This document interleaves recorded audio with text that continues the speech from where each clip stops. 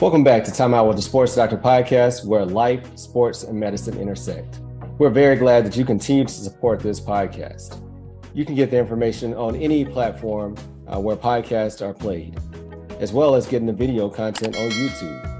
But if you want to just get one place to find all the content, go to my website at drderrickthesportsdoctor.com, and you will find everything on that website. So without further ado, let's get into this episode.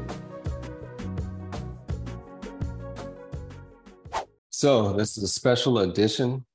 We have Suzette Burgess, who is my oldest child. The best one. My oldest child, who is also helps me with production, helps me with filming, helps me with editing. A lot of the reels and a lot of the stuff that you see on social media comes from Suzette's work. So thank you. You've been here since we shot our first trailer right here in this basement over 2 years ago now, when we submitted for the podcast. I don't even know how it got in. It took like 30 tries. Yeah, but that was our first time ever being behind the camera. So, thank you for all that work, even though you slack off a lot. What are you calling me slacking? But thank you for that. And, thank you as the oldest child for being the best one, for always being a leader, for always, trying to help out and to teach lessons, teaching your brothers and sisters lessons the hard way. But, thank you for all that you do. You're welcome. So today what we're going to do, she's going to ask me questions. So we're flipping the mic and she's going to ask me questions.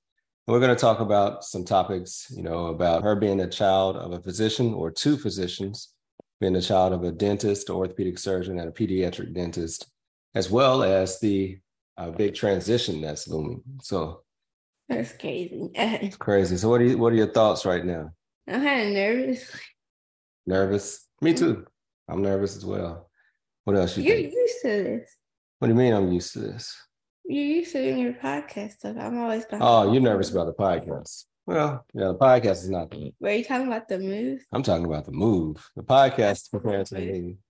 I don't want to move. What do you mean by that? Like, I like where I live. I have a beautiful home. I got good friends. I live in Parental, and then we got the best school district in like the county or something. I don't know. In the state? Yeah, the state. So you're going from number 1 to number 7. That's crazy. What do you mean by that? Well, okay. So like half the things that they're going to teach, like I probably might already know like half of it. Why do you think that? Because you think the school might be a little easier? So you might be a little more prepared going in there, which is a great thing. But I like getting pushed. I don't want to be like the nerd in the class So you like being challenged. Well, that's good. So, I believe you will still get challenged. Hopefully. But if at any time you're not getting challenged, we can always move back to pedal. We can always correct that. So you can talk to teachers, you can talk to administrators to make sure that you're getting pushed the way that you need to. What else do you worry about in a move? Friends, teammates. I feel like if I make their basketball team, that I'm gonna be like that one person that don't know nobody and everybody's like been together since they were little. So that's true. It's a possibility, right? It's a possibility you could be the only person on the team, or it's a possibility that everybody's coming from different schools. So that's not always how it happens. It's not always how it happens, right? So a new player on the team, how do you treat somebody when you meet them the first time? I give like a warm welcome because I know how it feel like whenever I first moved to Pedal. All right, so this is not the first move you've done. So we moved to Pedal 2019. What grade were you in? 3rd. So how was that experience? I cried my first day. Like after y'all dropped, because I guess they had this thing where you could drop off your kid and then say bye on the first day. Mm-hmm. I cried because I didn't know anybody in my class. But how did that experience go? It was cool. Like after like the 3rd day. But at first you wanted to go back to your old school, right? Mm-hmm. But I'm glad that we moved So the last move was a positive move. It was a good move in the end. I thought this one's going to be a negative move. Why is that? Because I'm in 7th grade and it's not going to be going into 7th grade, and then it's not going to be like 2nd grade where everybody's going to be like the same personality, always happy and stuff. Like it's a big old change. So you feel like it'd be harder because you're older? Mm-hmm. Fair enough. What else? I don't know. I'm just happy it has a pool. So you're excited about? Because I already said I was having a pool party. So what else are you excited about? Probably.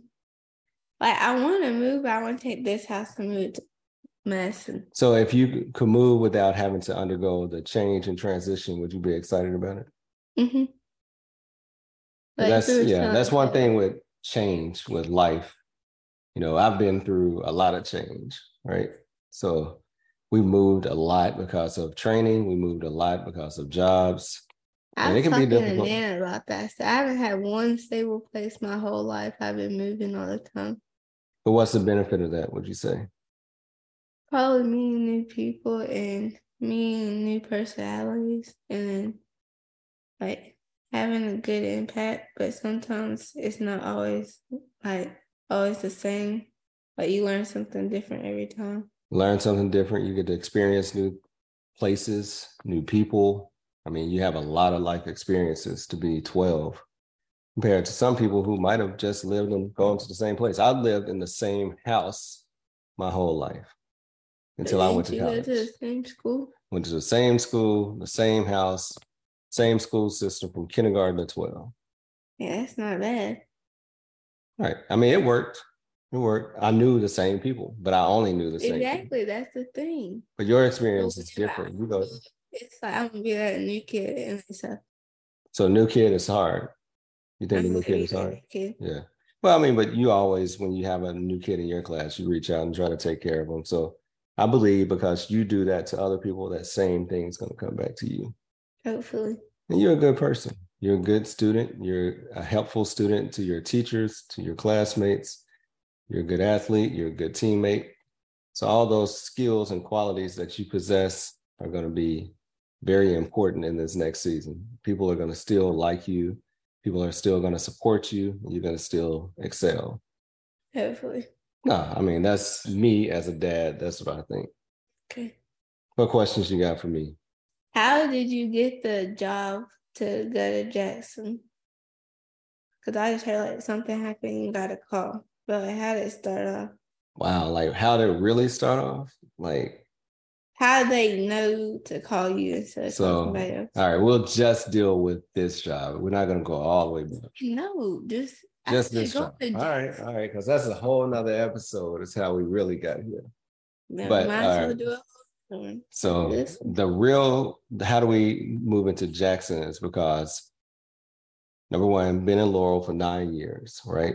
And came in, you've seen all the work we've done in Laurel, from working with athletes, building a sports medicine program, going to Saturday morning injury clinics. That's so nasty.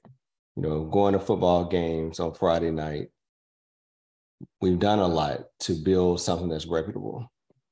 And mentorship, we always kind of talking about having mentors. I had one of my mentors who worked at the university. And ever since I moved to Mississippi, I would always reach out to him for things that I didn't understand. So I would go to him with my problems. So this is the interesting part about it. So I built his confidence by asking him the questions about things I didn't understand versus just showing him all the things that I knew perfect and everything that went perfect. I went to him with my problems. All right. So one thing I want you to understand is that sometimes when you are vulnerable and show people your problems and say, look, I don't understand. I need some assistance. What do I do in this situation? They're able to learn your thought process. So there was an availability, with Jackson State, where I got the chance to go up and help be their team physician over the last football season. So as I was in Jackson working and being able to kind of be exposed to new things and be able to see kind of another level that challenged me, and also being able to be in a situation where I can teach the next generation of surgeons, being in a situation. If you start with Joy, don't start with Joy on that. My dad's gonna be a assistant professor. Yeah, so they get a real kick out of that. But I mean, that's important for me to be able to teach the next generation to be able to prepare the next generation of surgeons, to be involved in that academic process. Because as a minority, it's very rarely you see a Black teacher, right? We got like 2 of them. It's the same thing in orthopedics and in surgery. It's very rare that you will have a Black instructor that you can work with. And I feel like that's important from an exposure standpoint. And it's also important for those who are trying to come along through this training process, which can be very grueling. And a lot of people don't make it through. So I feel like that's another part of my calling. And the fact that I like to mentor and be involved in helping people, right? I feel like this gives me a larger platform to do that. So, but just like you said, it was very difficult because I think about you, Derrick, Julia. I think about Mama, her work. I have to think about all those things, making a decision to move, but I feel like this is where God is leading us. And I know he's going to take care of all of us through this season. So that's how we got here. That's a lot. It's a lot. And this keeps me awake at night. When you snuggle in your bed, this wakes me up at 3, 4 o'clock in the morning. I got to sit there and think about it and pray about it and say, God, are you sure this is where I'm supposed to go? Because I don't want to lead my family the wrong direction, chasing a dream. But tell me about all the fun you had in Jackson. What did you tell me about that? I didn't like was because the whole Coach Prime era, everybody wanted to see it. And I was included that everybody wanted to see him. So it was like 5-hour traffic to get there. So it's crazy on game day. But talk about that experience. But whenever game day, so I'm not trying to be rude or nothing, but like HBCU stuff, like they don't play like country music, stuff like that. Like whenever you go like to SEC game, you might hear like a little bit Black music, and then like it's like a whole game, and then you get to see people like that are your color cheering for your team and stuff. And then like you feel like that's your family out there, even though you don't know who they are. And like whenever your dad's on the team, and then like whenever we went to that Orange Blossom thing, I met Miami. Like 2 new players.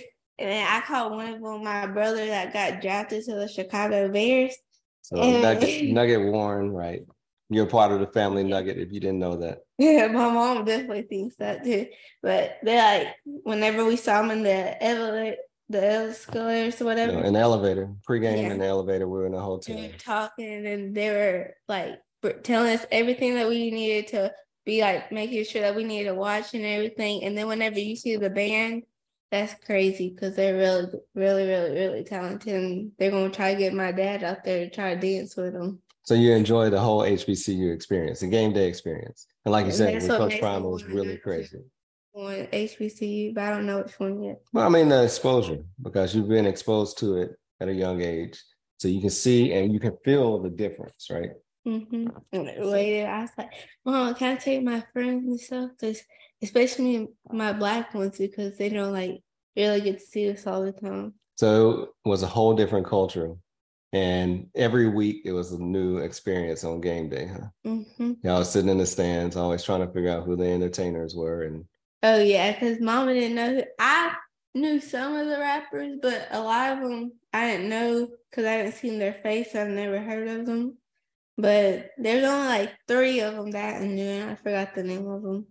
What else would you like to ask? Ask you? Yeah. How many times did you miss parties and stuff for studying? Like, because whenever you get in college, like, you still do your work, but then on the weekend, it's like parties and stuff time. So when I was in college, or you talking about medical school? So what did it take? Sure. So in undergraduate, I lived in a dorm. I lived in a dorm with other people for a year. So that was a great experience because coming from home, I was able to meet a lot of new friends that you met on my dorm floor. Neil, Alfred, Chad, who went to school with us. Of course, McAllister was my roommate. That's my godfather.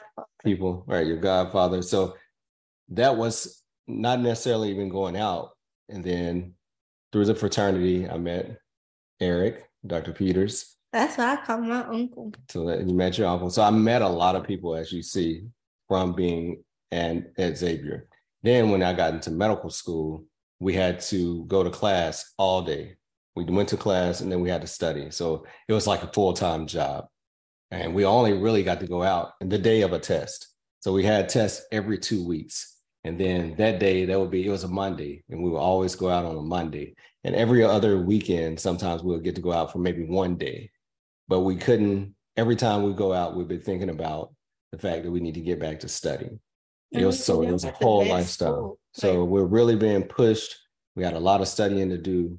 So it's a sacrifice. And that's what we call delayed gratification, because we literally put our lives on hold, not only during medical school, and then we started residency. And not only, so during residency, that's when Mom and I got married. And before I graduated residency, we had you. So we had a child. She was a resident. I was a resident. So we had to do, it was either going to work, going to study, or taking care of you. And that pretty much consumed our lives for. Yeah, Paula should have moved down there. For a long period of time. And thank God for family, because we needed their support. Mm-hmm. But it's worth it in the end, because if you really want to know how you get there, that's where it starts. But that's way too much to talk about in one. We got to do the whole thing. We could do a series. Going, oh, wait, you keep on. No, I've been begging you. I have been telling you. I've been begging you to get on this podcast. No, I tell him that I was going to do it, and then it's either basketball, show choir, cheer, softball, any of that stuff. And then we'll be watching the game, and I'll be like, okay, come on, let's go out and do it. And then I go take a shower, and then apparently we're watching a movie and it doesn't get done. So it's a busy lifestyle. So all the things that we are, right. So we allow y'all to be busy, but we still work. And you're not the only child. I work too. So you have activities, your brothers and sister, they have activities. But we want you guys to have that exposure. So it's worth it for us to be every night at a ball field or going to a show choir event and still trying to figure out how we're going to get dinner, how we're going to get homework done and get ready for work the next day. But that's the sacrifices we make for you. So that's a good sacrifice. So that's why I'm asking. I know it's going to be a sacrifice for you to move, but that's why I asked that of you, because I know in the end of the day, I'm going to sacrifice for you. So this will be somewhat of a sacrifice for you, but I think it's going to be a good experience for you. That's what everybody keeps on telling. I'm like, no, because they're like, well, Pell was a good school. I think you need to move. So what does it feel like when people always say, oh my goodness, you're moving? How does that make you feel? Whenever the first time, like as soon the day of that we heard it, I talked to people at church about it, but I didn't talk to kids about it. Like I did before, and I had that, oh my gosh, you're moving, all that stuff, blah, blah. And then so I kept up from people at Pell until like a month of like until like March. And then my friend's dad, because we packed up half of the house, and I didn't even tell like my best friends and stuff because I didn't like want to get that feeling of guilt and stuff. And then she comes over and I'm like, oh, I forgot to tell you and blah, blah, blah. But not a lot of people know and stuff. But I said I'm having a pool party. Gotcha. That'll be your consolation prize, is a pool party, huh? Mm-hmm. Cool. Like what I did with the reunion. All right. What else you got? Was Nana and Papa hard on you? Like whenever you were around your like family and stuff, or like a daily basis? Were they hard on me, like just be as a child? So I would say yes. I got a lot of spankings, whippings as a child. Were they leash parents? Were they leash parents? Or were they helicopter parents? So my mom stayed home with me for the first 9 years of my life. That's what mama's boy. So she delayed her future as a teacher to be home with my brother and I until I was 9 years old. Then she went back to school. So a lot of people will want to say that I only wanted to be around my mom. That's true. You can even ask me. But my parents were pretty strict on us, you know, especially from a grade standpoint. My father, when I was in the third grade, he told me he didn't want me to make any more B's because he felt that I had the potential of making all A's. And I responded to him. B's. So if he hadn't done that, I probably just continued to make B's and whatever. But he challenged me and I responded to it. But yeah, my parents, we didn't go spend the night at a lot of people's houses. A lot of people would come to our house to play. They kept a close eye on us because they were trying to protect us. That sounds like you and mom. Yeah, that's what it sounds like. So that's why So they're basically helicopter. My great helicopter. So you got helicopter grandparents. There you go. But they're better now. They are better now. Everybody evolved and changed over time. And when they're not yours, you can be a lot nicer too. All right. Thank you for continuing to support this podcast. If you enjoyed this episode, then please leave a 5-star review. And if you haven't done so, subscribe so you continue to get the updated episodes. Until later, peace. Keep our head right in the game. We ain't never stopping. You are now tuned in. Trust you don't want to miss. This is where life, sports, and medicine